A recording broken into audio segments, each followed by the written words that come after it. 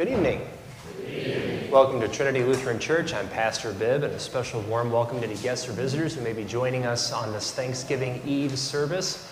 The service this evening will be the service of evening prayers. It begins on page 243, and if you're not familiar with that service, it does begin with a procession, but that procession will begin after our opening hymn, which at this time we will now sing. The Old Testament reading is from Deuteronomy chapter 26. When you come into the land the Lord your God is giving you for an inheritance, and have taken possession of it and live in it, you shall take some of the first of all the fruit of the ground, which you harvest from your land that the Lord your God is giving you, and you shall put it in a basket. And you shall go to the place that the Lord your God will choose to make his name to dwell there. And you shall go to the priest who is in office at that time and say to him, I declare today to the Lord your God that I have come into the land that the Lord swore to our fathers to give us. Then the priest shall take the basket from your hand and set it down before the altar of the Lord your God. And you shall make response before the Lord your God. A wandering Aramean was my father, and he went down into Egypt and sojourned there, few in number, and there he became a nation, great, mighty, and populous. And the Egyptians treated us harshly and humiliated us, and laid on us hard labor. Then we cried to the Lord, the God of our fathers, and the Lord heard our voice and saw our affliction, our toil, and our oppression.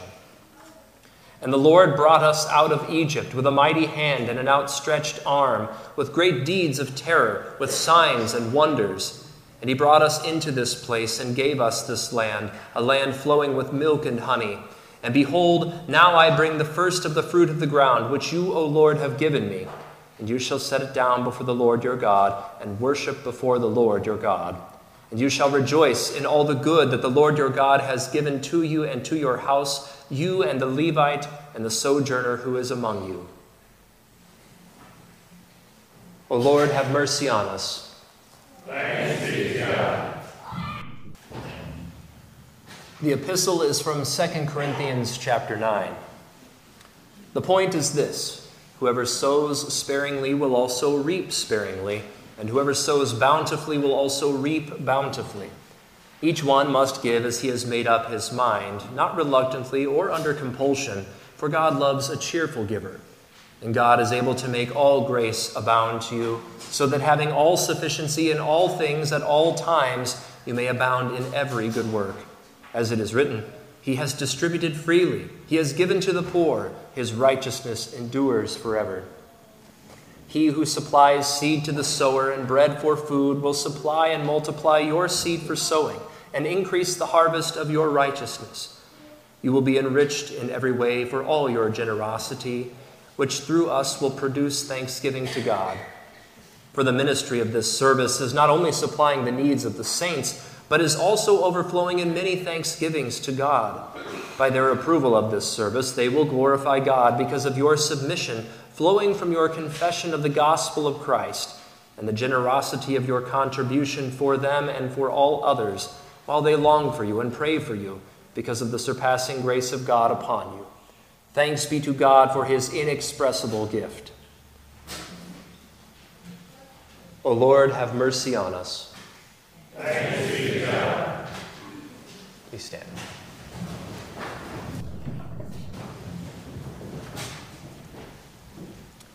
The Holy Gospel according to St. Luke, the 12th chapter. Someone in the crowd said to Jesus, Teacher, tell my brother to divide the inheritance with me. But he said to him, Man, who made me a judge or arbitrator over you? And he said to them, Take care and be on your guard against all covetousness, for one's life does not consist in the abundance of his possessions. And he told them a parable, saying, The land of a rich man produced plentifully, and he thought to himself, What shall I do, for I have nowhere to store my crops? And he said, I will do this. I will tear down my barns and build larger ones, and there I will store all my grain and my goods. And I will say to my soul, Soul, you have ample goods laid up for many years. Relax, eat, drink, be merry. But God said to him, Fool, this night your soul is required of you, and the things you have prepared, whose will they be? So is the one who lays up treasure for himself and is not rich toward God. O Lord, have mercy on us. Thanks be to God. Grace, mercy, and peace be to you from God the Father and from our Lord and Savior, Jesus Christ. Amen. Well, reality check. All that we have comes from the Lord our God. The world and everything in it belongs to God. Now, for a room full of Christians, such statements are not a surprise at all. We just kind of know this. This is how we've been taught. This is what we know from God's Word. In fact, sometimes perhaps we take it for granted. But when we really ponder deeply what this means, that all that we have comes from the Lord our God, well, we begin to realize that that does mean all things, everything, even the air we breathe. In Psalm 24, King David tells us, "The earth is the Lord's and the fullness thereof, the world and those who dwell therein.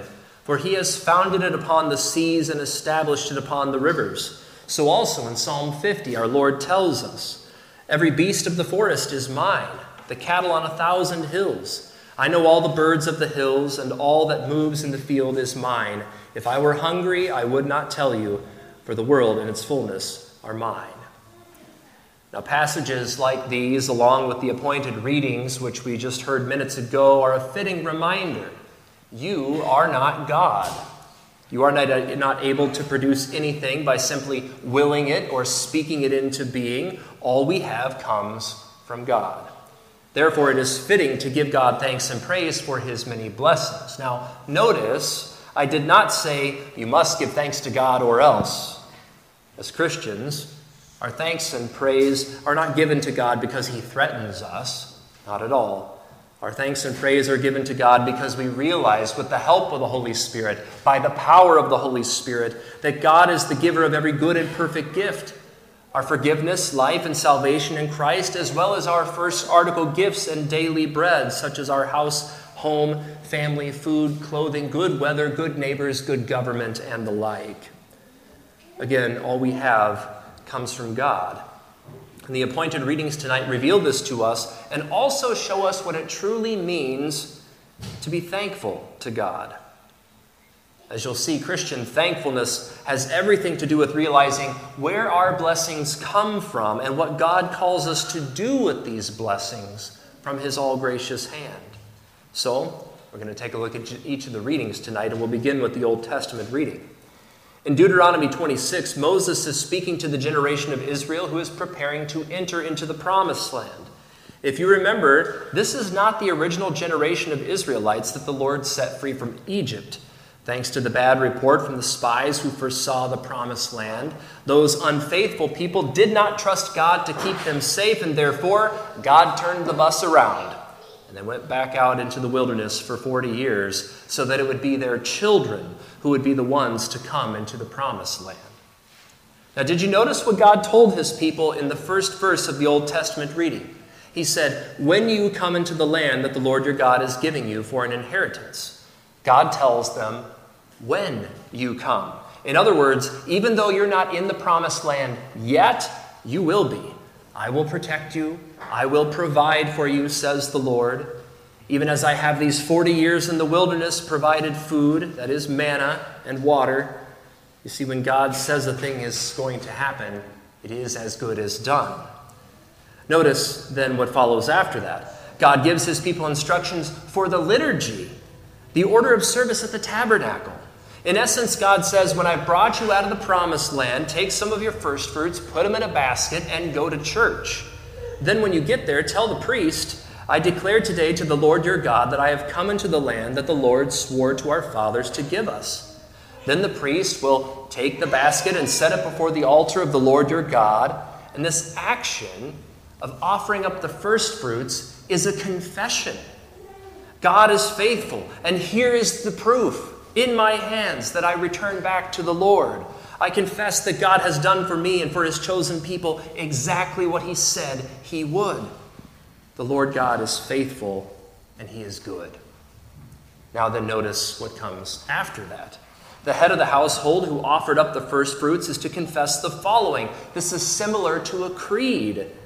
A wandering Aramean, that would be Abraham, was my father, and he went down into Egypt and sojourned there, few in number. And there he became a nation, great, mighty, and populous. And the Egyptians treated us harshly and humiliated us and laid on us hard labor. Then we cried to the Lord, the God of our fathers, and the Lord heard our voice and saw our affliction, our toil, and our oppression. And the Lord brought us out of Egypt with a mighty hand and an outstretched arm, with great deeds of terror, with signs and wonders. And he brought us into this place and gave us this land, a land flowing with milk and honey. And behold, now I bring the first of the fruit of the ground, which you, O Lord, have given me. Now notice that the basis for all of this is the generosity and undeserved kindness of God. You don't show up to the tabernacle going, "Hey God, look at how great I am. Here I am, bringing you my first fruits. Look how first fruity these are. These are so great." It's not about you. It's about the Lord's generosity to you, which we don't deserve, but he gives to us anyway. And then it continues, "And you shall set it down before the Lord your God and worship before the Lord your God. And you shall rejoice in all the good that the Lord your God has given to you into your house, you and the Levite and the sojourner who is among you." Thankfulness begins with the generosity and goodness of God. And who is it that benefits from God's generosity in this passage? The man, his whole house, the Levite priest serving at the tabernacle, and those traveling through Israel. God called all of his people to return to him some of the first fruits of his goodness, and the result is that many more were blessed. Rejoicing over God's goodness as his blessings overflow into the lives of your neighbors and then beyond. With this image etched in your minds, let's move then to the epistle lesson. So here's the immediate context. The Christians in Jerusalem, they're suffering. And St. Paul is gathering an offering from the Gentile Christians in order to support and to bless those who are suffering in Jerusalem. It's a case of Christians helping Christians, God's family helping God's family. Nevertheless, St. Paul's teaching here transcends just this offering for Jerusalem. He teaches us about God's generosity and what Christian thankfulness looks like. We are blessed by God to be a blessing to others. St. Paul writes, he even says it point blank, "The point is this, whoever sows sparingly will also reap sparingly, and whoever sows bountifully will also reap bountifully. Each one must give as he has decided in his heart, not reluctantly or under compulsion, for God loves a cheerful giver. And God is able to make all grace abound to you, so that having all sufficiency in all things at all times, you may abound in every good work, as it is written, He has distributed freely. He has given to the poor. His righteousness endures forever." Now, sadly, this beautiful passage has been, often used as a bludgeon for getting people to hand over their money to the church. And while it is true that this passage is about stewardship and about generosity, it is rooted in God's generosity toward us in Christ Jesus, which then prompts God's children to give out of cheerful thankfulness, not compulsion. By the way, did you notice the alls in verse 8? Those are kind of a big deal. And God is able to make all grace abound to you, so that having all sufficiency in all things at all times, you may abound in every good work. It's like he's just pouring it on. God keeps giving until it overflows. As it is written, He has distributed freely, He has given to the poor, His righteousness endures forever. Our thankfulness and generosity are rooted in God's generosity and goodness in Christ Jesus our Lord, who has given us the perfect sacrifice for our sins on the cross so that He might make us, poor, lowly sinners, heirs of the riches of heaven. Let's hear the rest of what St. Paul says. Pointing us to our all-gracious God, he writes, "He who supplies seed to the sower and bread for food will supply and multiply your seed for sowing and increase the harvest of your righteousness. You will be enriched in every way to be generous in every way, which through us will produce thanksgiving to God. For the ministry of this service is not only supplying the needs of the saints, but also is overflowing in many thanksgivings to God." So just how does this giving that they're going to do bless others? Or not only bless others, but also glorify God? By their approval, he says, that is, those Christians in Jerusalem who will receive this gift, by their approval of this service, they will glorify God because of your submission that comes from your confession of the gospel of Christ and the generosity of your contribution for them and for all others, while they long for you and pray for you because of the surpassing grace of God upon you. Thanks be to God for his inexpressible gift. Notice the connection to the gospel. The giving of worldly treasures is directly connected to confessing the gospel of Christ crucified. As God's redeemed people bought with the blood of Jesus, we recognize that God the Father gave his greatest treasure for us, his only begotten Son. Out of thankfulness for all that God has done for us, our hearts overflow with thanksgiving, and our lives show forth this thanksgiving, this thankfulness, as we love and serve our neighbors with the blessings that God has given us. Now, our giving is not limited to money. Honestly, it'd be narrow-minded for us to think in this way, for stewardship is about our whole life in Christ, not just money. Just as God gave us his whole self for our salvation, we as his people are called to give of ourselves completely in love and service to our neighbors. We are blessed by God to be a blessing to others. All we have comes from God. Therefore, out of thankfulness for all that our Heavenly Father has given, let us love our neighbors by providing for their bodily needs and also telling them of Jesus, caring for the whole person, body, and soul. If there's a physical need that we can meet, then meet it. Take care of them. But along with that physical blessing, tell them of Jesus, because his forgiveness and salvation are what is most needful for eternity. Now, last but not least, we come to the gospel lesson. And here, by way of a parable, Jesus warns us to be on guard against covetousness, which is idolatry. As he says, one's life does not consist in the abundance of his possessions. It's kind of fitting coming 2 days from Black Friday. In the parable, we meet a rich man, a farmer whose land produced plentifully. In fact, the harvest was so good that there wasn't room for it all. Thanks be to God. Now, to solve this problem, the rich man decides to tear down his barns and build bigger ones. This is a logical solution to his problem, right? So, what's the issue? Well, in verse 19, we learn the man's motivation, and that's the thing that unlocks it. And I will say to my soul, soul, you have ample goods laid up for many years. Relax, eat, drink, be merry. But God said to him, fool, this night your soul is required of you, and the things you have prepared, whose will they be? So is the one who lays up treasure for himself and is not rich toward God. The rich man's sin is idolatry. He feared, loved, and trusted in himself and his possessions above all things.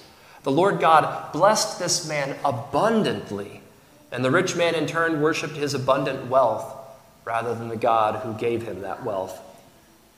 See, the problem wasn't money. It wasn't then, and it's not now. God did not need this man's money. It belonged to God anyway. The problem was the man's heart. In sinful unbelief, the man's heart was turned away from God and from his neighbors. He only cared about himself, and he sought to worship himself by worldly pleasures. Relax, eat, drink, be merry. What was God's response to the man's idolatry? Fool. This night your soul is required of you, and the things that you have prepared, whose will they be? In his parable, Jesus teaches us about Christian thankfulness by way of negative example. The rich man was the opposite of thankful. He was covetous, greedy, and selfish, seeking only to serve himself. Christian thankfulness sees the gifts of God, gives him thanks and praise, and then cheerfully seeks to love and serve the neighbor out of the abundance of God's generosity. So, dear Christians, on this Thanksgiving Eve, take stock of all that the Lord has given you, if you can. Has the same feeling to it of Abraham, count the stars if you can. Who could possibly count all the blessings that God has given to them? But if you need help, grab a copy of Luther's Small Catechism and look to the Creed and its meanings, and to the Lord's Prayer and its teaching on daily bread. If reflecting on what it means to be thankful has caused your sinful nature to rise up within you and scoff at God's word, then remember your baptism and drown the old Adam.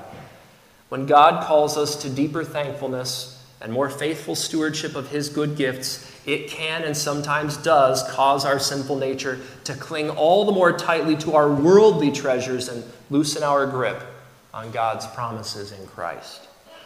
If that's you tonight, repent. Everything good you have in your life is from God, despite your sinfulness. Instead of disparaging God's goodness like the unfaithful Israelites in the Old Testament or the rich man in Jesus' parable, repent and rest in God's loving kindness in Christ our Savior. You see, in divine love, our Lord Jesus gave up the riches and glory of heaven itself, which we cannot even comprehend, and he took on human flesh and came to the filthy, sin-corrupted slum of this world in order to purchase your salvation, to win you back, not just with gold or silver, but with his holy, precious blood and his innocent suffering and death on the cross. And why? Why would he do such a thing? So he could forgive you, set you free, and lift you up to the very heights of heaven itself so that you can be with him forever, because God actually wants that. He wants you to be with him forever and has moved heaven and earth to make it so, even to the draining of his blood on the cross, whereby you would be saved for his payment for sin. He chose you, a poor, miserable sinner, and he set you apart as his own in holy baptism. He placed his name on you. You are God's precious possession whom he loves.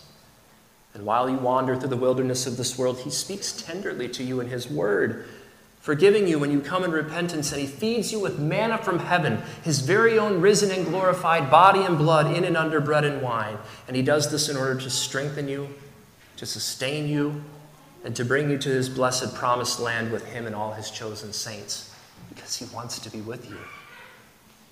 And on that day, when you come into the land that the Lord your God is giving you for an inheritance and have taken possession of it and live in it, you shall say, I declare today to the Lord my God that I have come into the land that the Lord swore to our fathers to give us. By your grace and mercy, O Lord, you have brought us into this place and gave us this land, a land flowing with milk and honey, and you shall rejoice in all the good that the Lord your God has given to you and to his redeemed saints who are among you forever. Amen. Come quickly, Lord Jesus. Amen. The peace of God, which surpasses understanding, keep your hearts and minds in Christ Jesus. Amen.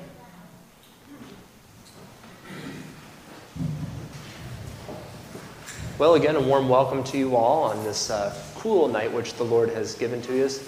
God's richest blessings as you go into this day of Thanksgiving tomorrow, remembering that all we have comes from the Lord our God. He just continues to pour out his gracious blessings upon us, not the least of which, in fact, the chief of which is Christ Jesus, our Savior, and his forgiveness, life, and salvation that he just continues to lavish on us each and every day in his church, in his word and sacrament. So with that, thanks be to God. And God's peace be with you as you go into the day tomorrow. I'll greet you at the door.